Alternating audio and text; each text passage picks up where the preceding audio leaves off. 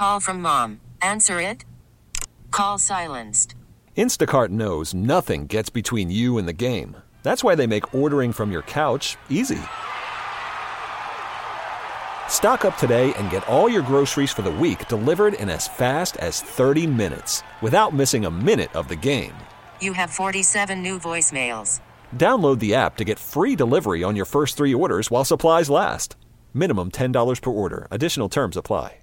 We don't often get to do the Front Office Report in person, but the Front Office Report is brought to you by Cumberland Farms, the official coffee of the Red Sox radio network. President of Baseball Operations, Dave Dombrowski, is with us. Good to see you. Thank you. It's good to be here. Thanks for letting us come to your house to do this thing. Well, it's my pleasure. It's our pleasure to have you, and, of course, with such a great cause. And I will just kind of take a step back here because I was thrilled a minute ago on your previous guest. I was sitting up in my office watching the telethon, and I saw that your previous guest was Jimmy Cefalo, and he happened to be lived 2 doors down from us when we lived in Miami. And our children were born together, our oldest daughters, and I hadn't seen Jimmy in a while, even though our wives stay in contact with one another. So I ran down here, had a chance to see him and say hello, and we reminisced for a couple of minutes, but I was completely taken back when he had said that he had had cancer. And I said, Jimmy, I had no idea. And he said, well, Dave, nobody knew. I said, first time I'm coming out with it in 4.5 years I've had it, other than my children knew last year, I told them. So it doesn't surprise me because Jimmy's always been a private person, a great person, but very private. And it was great to see him, and also fantastic that he's doing so well right now. Just a crazy story, really. I mean, 4.5 years, and I'm sure his phone is going to be lighting up all day long today. All the people, think about all the people that he works with every single day. He didn't miss a day of his job. He's been covering the Dolphins now for 14 years or whatever it is. He does his morning show down there, and he's been flying up here once a month, and nobody knew. It really is remarkable. It is, and I think also, too, it doesn't surprise me because I know he's private, as I said, but also, he's a tough guy. Yeah, clearly. You play football like he did throughout the years, played at Penn State, and then went on in the NFL, primarily with the Dolphins there. So you don't get to that point where he is, but what he's gone through to not say anything to anyone really epitomizes the type of individual he is and the battle that he has taken on. The longest-lasting connection between a charity and a professional sports team is the Boston Red Sox and the Jimmy Fund. This goes back to the days of Ted Williams and has continued to this day. I'm assuming it didn't take you long when you came on board in this organization a number of years ago to know exactly what this relationship means. Well, it did not, and I think actually if you're in Major League Baseball, and I've traveled for so many years to Boston and playing the Red Sox with various teams, you know the connection even then, the Jimmy Fund and the Boston Red Sox and what it means. And so you always have a feel of what it is. Now, when you come here, it's a much different feeling because you're in the middle of it and you appreciate it even more. But there was always that connection, and it was always sort of that little awe out there with the connection that took place between the Red Sox and the Jimmy Fund, what it stood for, and what that represented for Major League Baseball in the battle against cancer. And it's going to be really something for you up close to see your players make those kind of connections and relationships with the kids when they go over to the clinic or when the kids come down to spring training, and to see it up close. Like you said, you've heard about it, you knew about it, but then to see these guys who we all know as baseball players, really that other side of them has got to be something else. Well, it is, and it's heartwarming, really, from the player perspective, and of course it's heartwarming for the children and their families. And your heart sometimes bleeds because you see what they're going through. But the one thing, and it just tells you the type of connection there is, like a lot of times you have to push players to be involved in various things. They get so many requests to do things and represent the organization and get involved in the community. This is not an area where you have to say and push them to be involved with the Jimmy Fund and be involved with the children. Their hearts are there. They do anything they possibly can to help out. They go out of their way if they can, and the connections that they form, you can see because you talk about Brock Holt, and of course because he's the leader here, but it's also a lot of the other players that are involved. You see the connections that they make. They see them in spring training. They continue to visit throughout the year. They stop over the hospital, and what it means to the patients and their families, but also you can tell the players are happy to do whatever they can to try to help. The introduction last night is my favorite one of the whole year, and each of the players goes out onto the field with one of the youngsters from the Jimmy Fund. You can't watch that and not get a tear in your eye, or if you do, you don't have a heart. No, you can't. You can't watch. I mean, that is tears at your heart, brings tears to your eyes, again, when you see the looks on the children's faces, they're there with the players, they're running out there. You see how much joy it brings to them. It really does touch your heart, and it's something that you almost can't even put into words how heart-touching it is. As for the baseball team, Dave, some good news, bad news, I guess, as it relates to Chris Sale that we got this week. He does not need Tommy John. Yet I read a lot of the stuff on it. It seems like he doesn't need it now. It's sort of like a but. He's still not right. What do you make of what's going on with Chris Sale's elbow? Well, I mean, you're right. Good news, bad news. I mean, anytime you have inflammation in your elbow, particularly if you're a pitcher, that's not good news. The good news is a diagnosis that there's not Tommy John that's recommended. If you needed Tommy John right away, they would do that and get it started. Because it's really a 12 to 18-month process, 12 to 14 months most of the time. So that's the encouraging part. Of course, he's out for the season at this time. You got the PRP injections. And I guess the only hesitation, PRP injections, they almost always work. They're one of those things, and so we're hopeful that ends up working. That's why the doctor gave it to him. He doesn't anticipate any further surgery being needed. So that's the good part. But again, he'll miss this season, and we anticipate him being ready to go for next year and be 100%, which is the good news part of it. Yesterday, Mookie Betts appeared here in the studio as part of the Jimmy Fund Radio Telethon, and he reiterated again. He loves Boston. He said, I come back here in the offseason. I love everything about it. It makes me feel good as a Red Sox fan about his long-term future here. How do you feel about it? Well, first of all, I believe him. He loves Boston. He loves the organization. It's one of those where there's a genuine love in his heart for it. He's grown up here, part of the organization. He's part on the field. He's one of our leaders, longevity aspect of it. His family's been involved here. You can tell he just loves coming around. I'm hopeful. We're hopeful that he is here in the long term. You never can tell about those things because even though people have those feelings, contracts are tough to negotiate and there's agents that are involved and all of that. But you can be assured from an ownership perspective, from a club perspective, we'll do anything we can to try to keep him. You're always looking to try to find that common denominator that makes everybody happy and you understand where that mutual bond exists. But it's not always easy. And star players, they get a lot of money, and that's the way it is. And the organization here has never shied away from paying people. You can see that. So hopefully we can make it happen. Dan Shaughnessy recently wrote in the Boston Globe he'd be surprised if you came back next year. I know you did an interview in the USA Today with Bob Nightingale. Mm-hmm.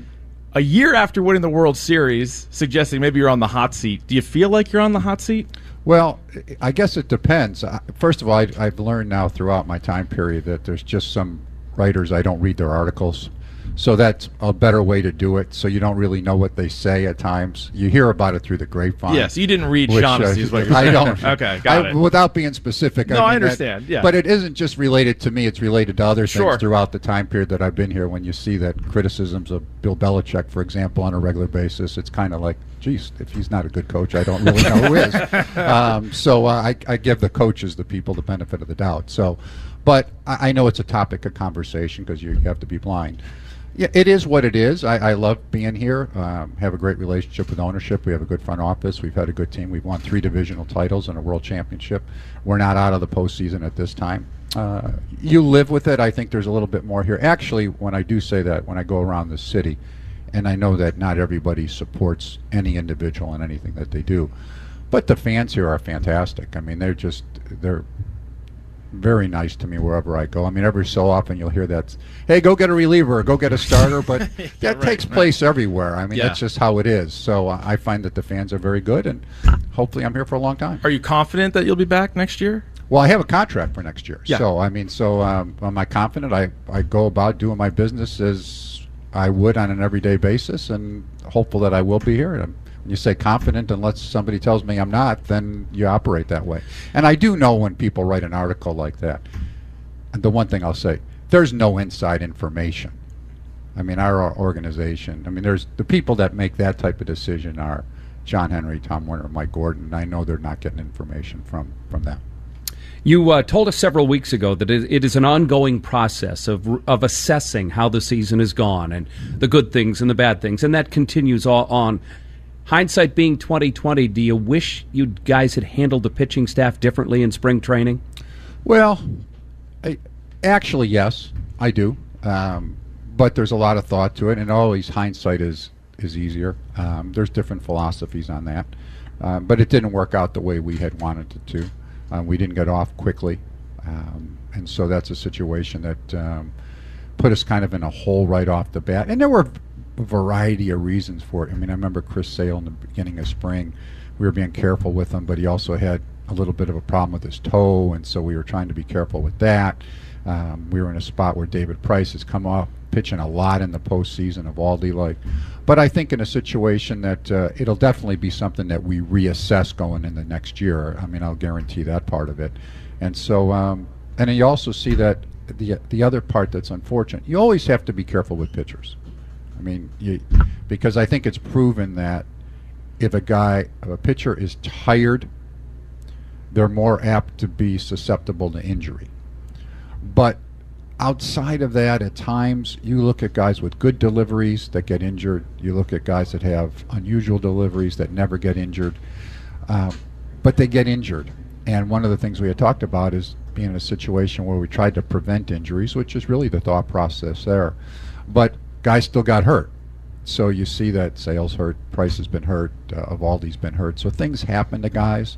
So I think all in all, it'll be something that we'll sit back and assess, and I wouldn't be surprised if we go into next spring a little bit different. And just like you were saying, with pitchers around the league, you see these guys getting hurt, and sometimes no rhyme or reason for it. Going back to the Chris Sale contract, he was under contract for one more year.